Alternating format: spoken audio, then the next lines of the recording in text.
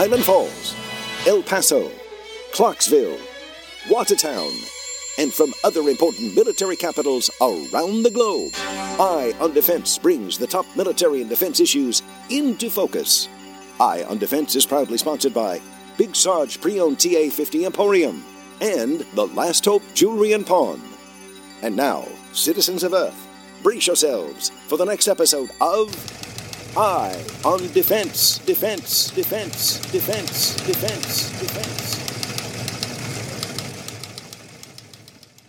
All right, we're back, everybody. This is episode 234. Today's 26 Feb. Yep, 26 Feb. A lot of stories, like 9 or 11, 9, 10, 11. I can't decide if I'm going to do all of them or not. We'll see where we sit at the 30-minute mark, if I keep going or not. So we'll get started right away. 26 Feb, CENTCOM Twitter, CENTCOM X, Red Sea update. 26 Feb between the hours of 4:45 p.m. and 11:45 a.m. local time. U.S. CENTCOM forces destroyed 3 unmanned surface vessels, 2 mobile anti-ship cruise missiles, and one one-way attack unmanned aerial vehicle in self-defense. The USV and the ASCM weapons. What does ASCM meaning? Anti-ship cruise missile. Okay. Anti-ship cruise missile weapons were prepared to launch toward, and the UAV was over the Red Sea. CENTCOM forces identified the USVs and missiles in Houthi-controlled areas of Yemen, as well as a UAV over the Red Sea, determined that they presented an imminent threat to merchant vessels and U.S. Navy ships in the region, and took action. And you know the rest. These actions are taken to protect freedom of navigation and make international waters safer and more secure for the United States Navy and merchant vessels. It continues on day after day after day. 24 February, a couple days old, U.S.-UK conducts joint strikes against 8 Houthi locations in Yemen. This is from USNI. The United States and the United Kingdom, with support from allied nations, struck 18 targets on Saturday, 2 days ago, the Department of Defense announced.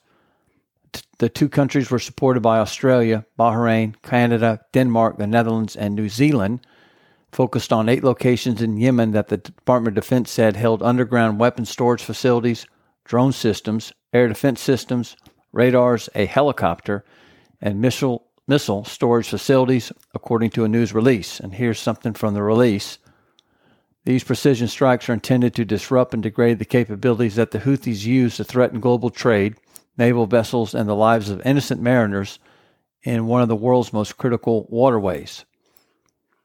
The Secretary of Defense, Lloyd Austin, had a statement, and he said, the United States will not hesitate to take action as needed to defend lives and the free flow of commerce in one of the world's most critical waterways.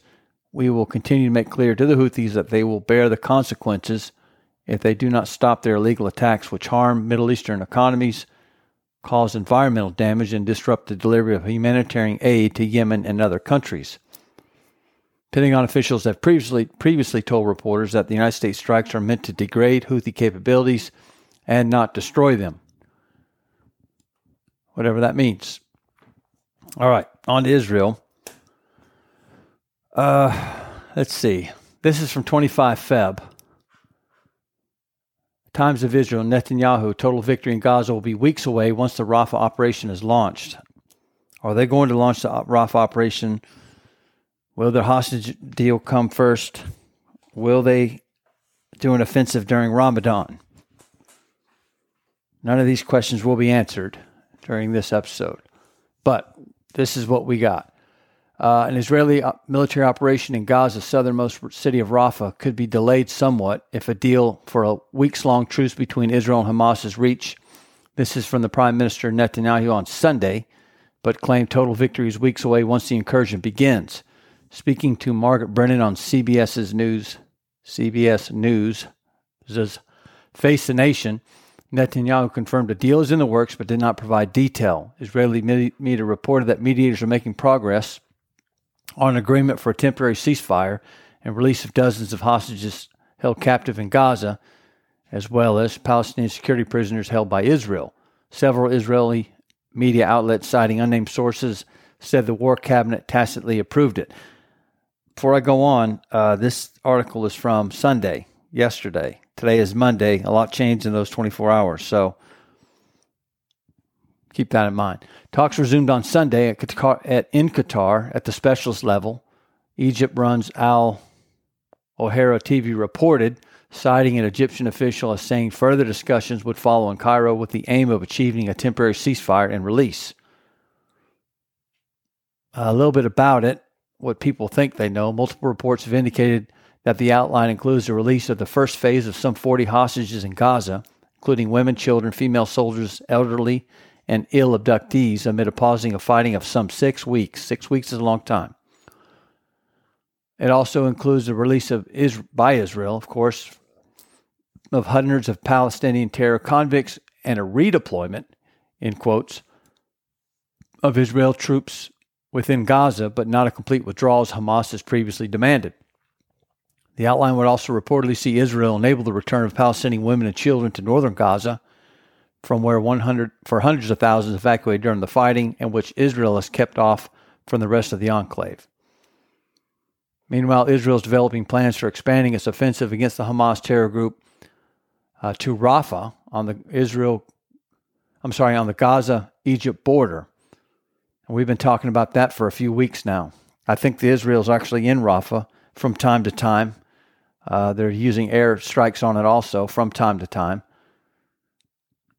More than half the territory's population, 2.3 million, have sought refuge in Rafah. Humanitarian groups warn of a catastrophe with Rafah, the main entry point for aid, and the United States and other allies have said Israel must avoid harming civilians. I think Israel knows that. Israel's political and military leaders have said the operation will not begin until the safety of non-combatants has been ensured. Back to Netanyahu, and we're done with this article. Netanyahu has said, we will convene the cabinet this week to approve the operational plan for action in Rafah, including the evacuation of civilians. Here's some quotes from the Prime Minister.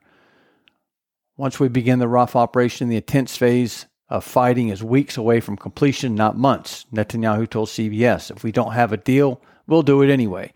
It has to be done because total victory is our goal, and total victory isn't within reach. Prime Minister Netanyahu said 4 of the 6 remaining Hamas battalions are concentrated in Rafah. We've talked about several times. Speaking to CBS, Prime Minister Netanyahu was asked, quote, about growing distrust of you personally by Congress and the Biden White House. Here's like a question they asked.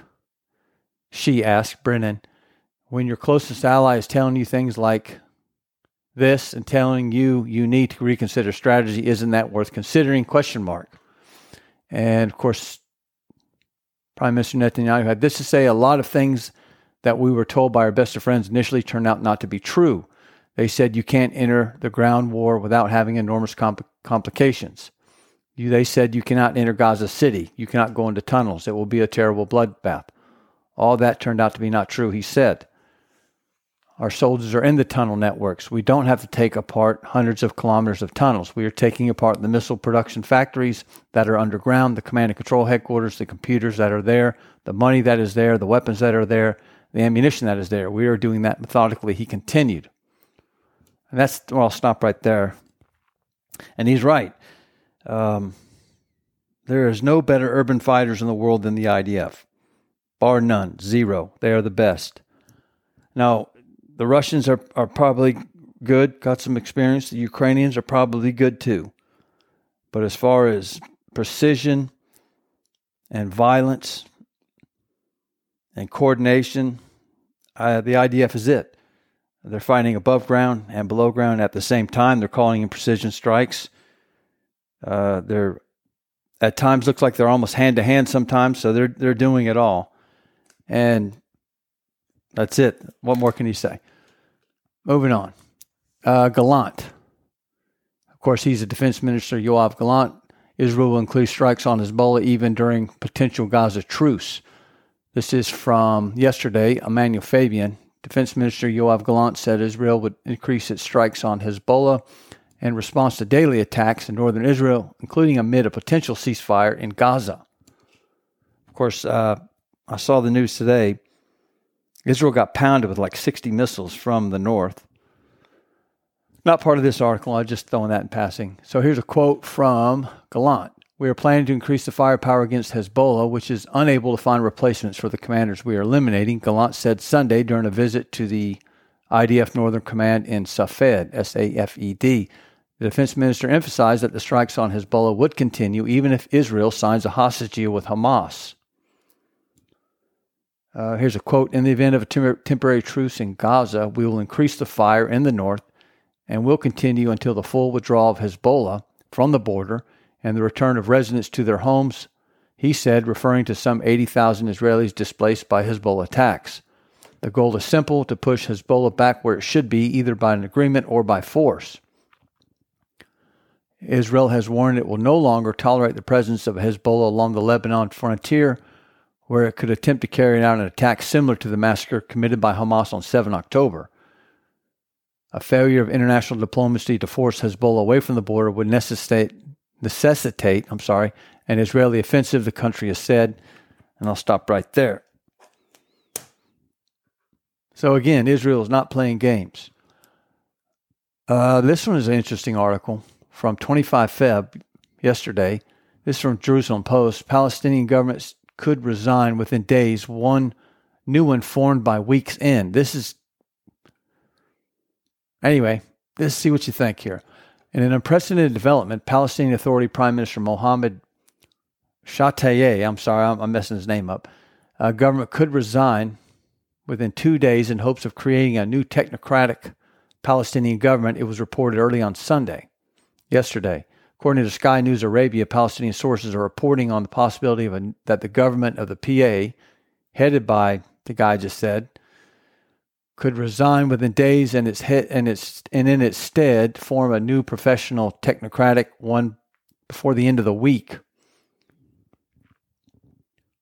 I'm not sure what a technocratic is. I think it's somebody like, I'm not even going to guess. But I think I have an idea, but I just can't express it. Moving on. These developments come in light of news last week that Hamas had approved the formation of a technocratic government whose mission is to rebuild Gaza and restore security to the Strip after the war. Sky News Arabia has reported that there are indications from within that Hamas has agreed to the formation of a technocratic government. I guess there's no political affiliation, I suppose, like a city manager on steroids. Additionally, the reports state that the new government will not be affiliated with any Palestinian political party. There you go. Where professional independents would take over government management during an initial transition phase until elections can be held at a later time. And then who gets elected? Who knows? Sky News Arabia has also indicated it's reporting that initial acceptance of Hamas to join the Palestinian Liberation Organization, provided that there will be an eventual outcome of a Palestinian state according to the 1967 boundaries. Much of this whisperings are a result of meetings held by the Hamas delegation in Cairo 2 months ago, where discussions were held regarding the rebuilding and management of the Gaza Strip post-war. This is where it gets interesting. The parties in advance debated the establishment of Palestinian committees as the first step to rebuilding the PLO, removing Mahmoud Abbas from Palestinian politics and establishing a government of technocrats in the PA. Removing Mahmoud Abbas from Palestinian politics. I think it would be easier said than done, but I don't know. Other sources have reported on these developments. The Washington Post reported on a plan to establish a Palestinian state, which is being formulated by the United States and other Arab states. This plan would see the creation of a Palestinian state and peace-building efforts between Israelis and Palestinians. According to some sources, it could be unveiled in the coming weeks. And of course, we know what the Israelis' position on this is. Very strongly against a two-state right now, unless there are direct negotiations without preconditions between Israel and Palestinians. That's it. That's been made clear many times. That's it. One more story from Israel. This is a Mortar story, and if I had my way, we would do a Mortar story every episode. Well, maybe not every episode. Maybe every other episode. How about that? The Iron Sting, an exclusive look at Israeli's new precision mortar. Who said mortars are dead? Not me.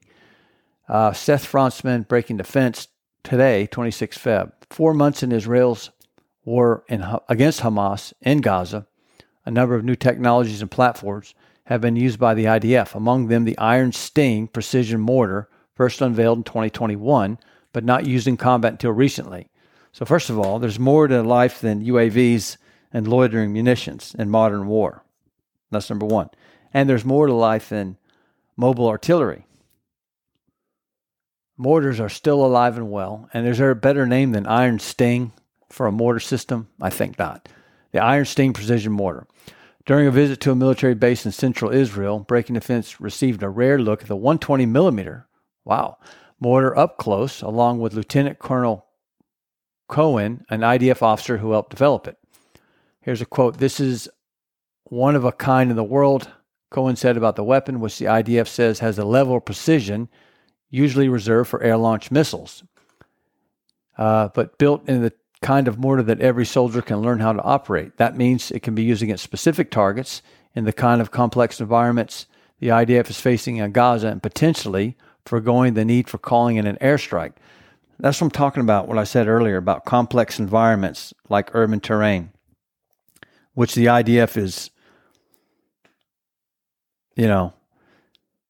they're superior. They're superior at it, basically. And now they got this new mortar, supposedly, that is accurate as an airstrike.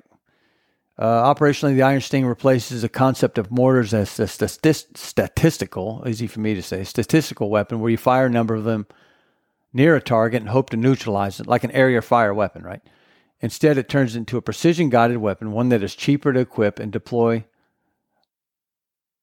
than air-launched effects, right? Here's a good thing about mortars, in case you didn't know. And many of you probably know this already. Mortars is a maneuver commander's pocket artillery. The artillery kind of belongs to him, but it doesn't. It's in support of the maneuver commander, but the maneuver commander owns the mortars. They're his soldiers. They belong to him. He trains them. He equips them. The ammunition is his. So that's why mortars are very responsive to a maneuver commander. That's what makes them great. And now this precision mortar is probably even better. Operationally, I already said that. The launcher can be mounted on a vehicle such as an M113 or a Humvee. The version seen by Breaking Defense was on a Humvee and had an intuitive and user-friendly interface with a joystick that lowers the mortar barrel so forces can quickly deploy it. The mortar is plugged into a computer on the Humvee where the mortar's internal systems receives the data it needs for the mission. Once launched, it powers up, expands guidance fins, uses GPS and a laser seeker to fly towards the target. The operator can choose to have the round explode with a proximity sensor, meaning it in the air just above the target, or penetrate a target and then explode. The latter can be useful to penetrate a building and strike a specific room. It can penetrate through a wall or ceiling, Cohen said.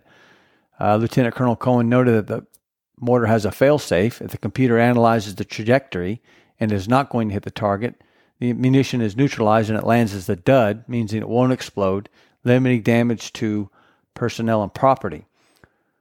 Elements of the Maglan Special Forces have used the Iron Sting for the first time operationally on 22 October, striking a Hamas rocket launching site. The Maglan unit has been operating with the IDF's 98th Division, which includes paratroops and commandos in Han Yunis since early December. Soldiers fighting in Gaza have often said that Hamas fighters pop out of tunnels or buildings with weapons for only a short period of time, requiring rapid response. If we get the mission data in less than a minute, we can close the loop against the terrorists, Cohen said, a much faster time than having to call in an airstrike. Again, it's responsive to the commander because the commander owns them. Cohen said the troops have been satisfied with it and they always ask for more, but it's unknown what stockpiles the weapon actually looks like. The IDF did not provide details on the number of Iron Sting weapons in use or the number of mortars fired so far with the system. The cost of unit per the munition was not provided. The IDF did not elaborate on what other units the mortar has been deployed with. So there you go. And 120 is a heavy mortar. It's not light at all. That's why you're moving around on a vehicle. All right, enough of mortars. Should we go to Ukraine? Before we go to Ukraine, let's go to, what am I doing on time? 19 minutes. Let's go to Hungary.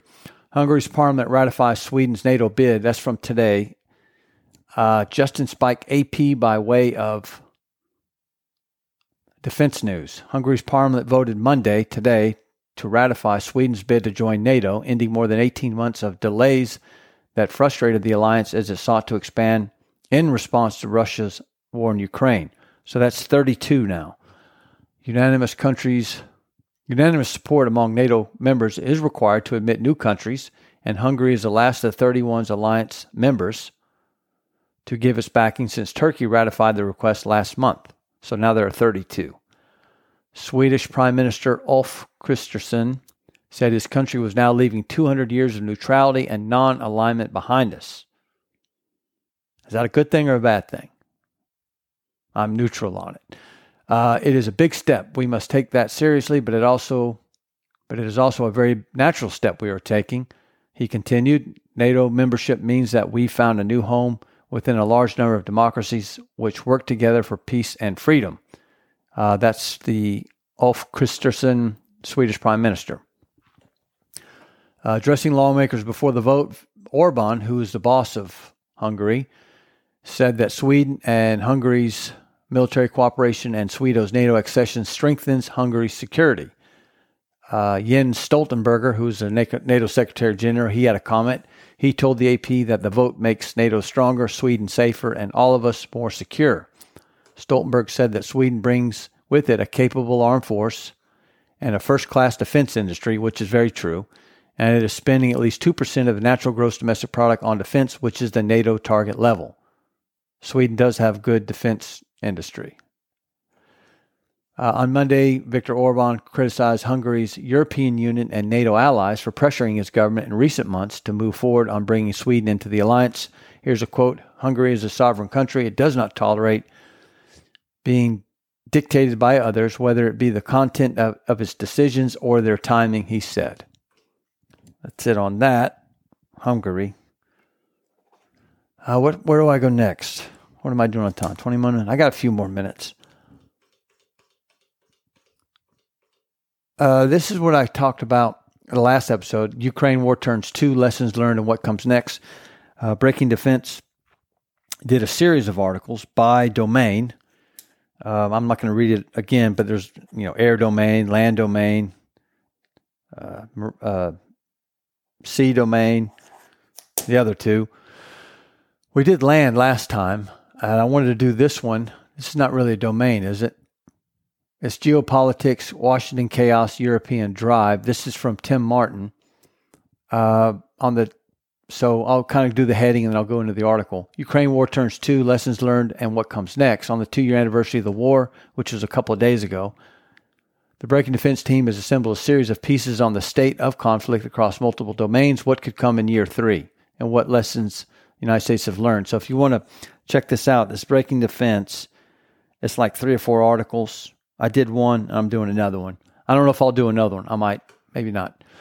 This one's from Tim Martin, who we enjoy on this podcast. Geopolitics, Washington Chaos, European Drive. A DoD fact sheet of what the United States has sent to Ukraine shows the sheer scale of combat over 2 years. More than 2 million 155mm shells, 10,000 Javelin missiles, 250 Bradley, Abrams, Stryker, and howitzer vehicles. Okay, that's 2 years, everything I just read. And there's more than that, of course. Go to DoD, you can read the fact sheet for yourself. That's in 2 years. What does the next 2 years look like? Moving on. And yet, perhaps the biggest challenge facing Ukraine's government right now is wavering support from Washington, where desperately needed funding has been tied up for months in Congress. When the Ukraine city of Avdiivka fell last week, the White House specifically linked the collapse to congressional inaction. President Joe Biden, who has been pushing a supplemental for Ukraine aid, told reporters, quote, "The idea that Ukraine is running out of ammunition and we walk away, I find it absurd. I find it unethical." Now, I don't know, this is me talking, not the article. I don't know if you can blame Congress for Avdiivka falling. That might be a bridge too far. But I will say this, the president's right about this. It certainly didn't help him any. How about that? Moving on. The fall of Avdiivka, the first major territorial loss to Russia since last May, has only underlined the challenges now facing Kiev's military strategists, who may need to begin deciding where to parcel munitions. In Europe, officials remain fully committed to the end goal of Ukraine winning the war, but they are increasingly fearful of how that happens without unconditional United States support. Still, there have been unmistakable increases to defense spending across Europe since the war in Ukraine started, leading to several steady series of approvals for lucrative military aid packages to support Ukraine and new weapons contracts with industry to restock equipment inventories. In line with this unprecedented funding, NATO expects European allied defense spending to reach a combined total of $380 billion this year. Now, keep in mind, the United States, not in the article, the United States spends over $800 billion in a year, right? So all these European nations, I don't know how many there are. If there's 32 NATO members, we'll take out Canada and the United States. That means there's 30 NATO members spending $380 billion, I guess. Anyway, they're spending $380 billion this year, backed by 18 member states hitting the 2% GDP spending target. So out of 32, 18 are actually making the target. Such a seismic shift in just 2 years is notable, but still lags on a like-for-like basis, some way behind Russia, which has moved into a war-footing economy. Moscow's national budget is currently being used for military spending and is soon expected to reach 7.5% of the country's GDP. Let's see. I'm going to end it right here. As year 3 of the conflict gets underway, it seems Moscow's strategy is a simple one. Keep grinding down Ukraine inch by inch and hope Kiev exhausts its supply of both bullets and political backing across the globe. So I heard something, this is not the article, that I guess the big plan for Kiev this year is to dig in, establish some defenses, restock up, keep the wolves at the door. Hopefully the United States starts funding them again, and everybody else in all these rounds that the production is increasing, and then maybe do an offensive next year, 2025. I guess that's it. Who knows? Or maybe they can have a little diplomacy and start negotiating and figure this out. There's a time for peace and there's a time for war. Is it a time for peace in Ukraine? Moving on. Inderbish, 23 Feb, Defense Post. Canada joined Czech initiative to buy 80,000 shells for Ukraine. While we're talking about Ukraine, Canada has signed an agreement with the Czech Republic to explore urgent artillery shell procurement for Ukraine. We talked about this a couple of weeks ago. The Czech Republic president says he knows where a bunch of rounds are. I think I'm paraphrasing, of course. I know where 500,000 rounds are. I just need the money to get them, or something like that. Details are being worked out. However, Ottawa could invest 30 million Canadian dollars or 22 million US dollars for the Czech initiative, CBC News revealed, citing sources. Prague has identified non-EU sources for 800,000 shells, including 500,000 155mm rounds. Czech President Pavel proposed a plan at Munich Security Conference last week, urging partner nations to help secure financing. I know where the rounds are. CBC News quoted Canadian Defense Minister Bill Blair as saying, "I've entered into the memorandum of understanding with one of our European allies, the Czech Republic, with respect to perhaps acquiring munitions that they currently have in their possession that will enable us to make them more available rapidly to Ukraine as we ramp up our own production." Meanwhile, the Canadian government reportedly has not ramped up munition production after receiving proposals from 2 domestic manufacturers 1.5 years ago. According to CBC News, allies fear the Czech proposal might provide Ottawa with a wiggle room to further defer investment decision in domestic munition production. Bomb factories are not very popular in Canada, or at least 155mm factories. Canada requires an estimated investment of 400 million Canadian dollars, 297 million, to boost domestic production of NATO standard 155mm shells. It currently produces 5,000 155mm shells per month, which I don't think is that bad. Canada doesn't have that big of a military. We're looking hard at making an investment in Canada to increase munition production. The current ammunition situation is unacceptable in Ukraine. It's unacceptable for NATO. Unfortunately, it's something we've got to fix. CBC News quoted Blair as saying, who identified supply chain issues as one of the main reasons for the delay. And again, Bill Blair is a Canadian defense minister. Meanwhile, Blair announced Monday that Canada would send 800 Skyranger R-70 multi-mission drones to Ukraine, costing around 95 million Canadian dollars or 70.3 million US dollars. 29 minutes. Do I got one more story? Yes. I think. Should we go to Italy? Where should we go?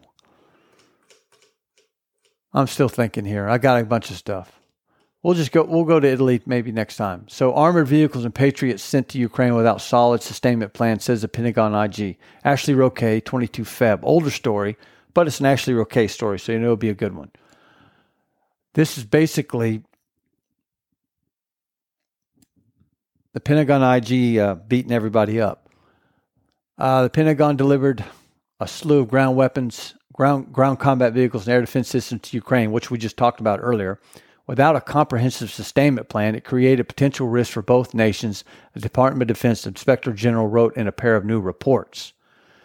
The DoD IG penned several reports in recent months pointing toward roadblocks or potential ones in the flow of weapons to Ukraine, and this week released two more. One on the DoD sustainment plan for Bradley Stryker M1 Abrams main battle tanks, and a similar one focused on Patriot battery deliveries.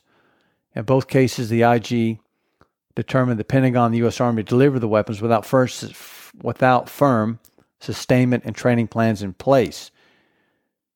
Here's a quote from the report. Providing weapon systems to Ukraine without a plan to ensure sustainment creates additional risks. Specifically, Ukrainian armed forces may not be able to independently sustain U.S.-provided Bradley Strykers and Abrams without a sustainment plan in the future. No kidding.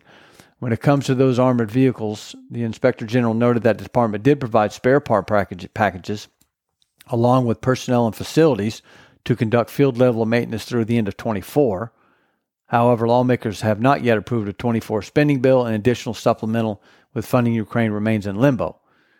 Beyond 24, the department acknowledges it does not have an armored vehicle statement in place related to spare parts, consumables, ammunition, support equipment, recommended depot level training for Ukraine's personnel who could provide the depot level maintenance, and facilities for depot level maintenance. The DoD IG spotted similar problems with sustainment training for those Patriot batters provided to Ukraine. The department did provide Ukrainian soldiers with basic operation and maintenance training at Fort Sill and in Poland, along with initial packages of spare parts and established remote maintenance capabilities via a 12-month contract. However, DoD and Army officials did not establish additional training for advanced lifecycle maintenance tasks, a process for anticipating sustainment on a dependable supply system for ordering, shipping, receiving replacement parts, the Inspector General wrote.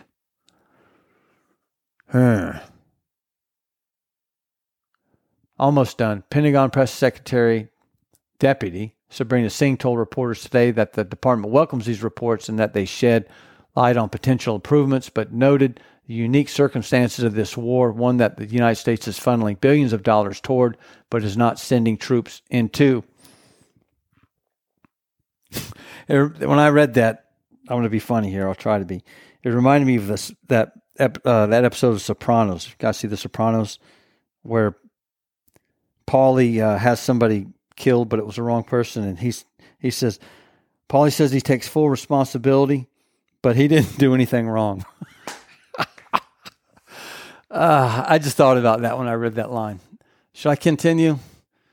I'll finish. We're certainly aware that we could be doing more, and we've been saying everything from the beginning that we need to ensure that Ukrainians have every tool available to maintain these systems. Now, I will say in defense of the United States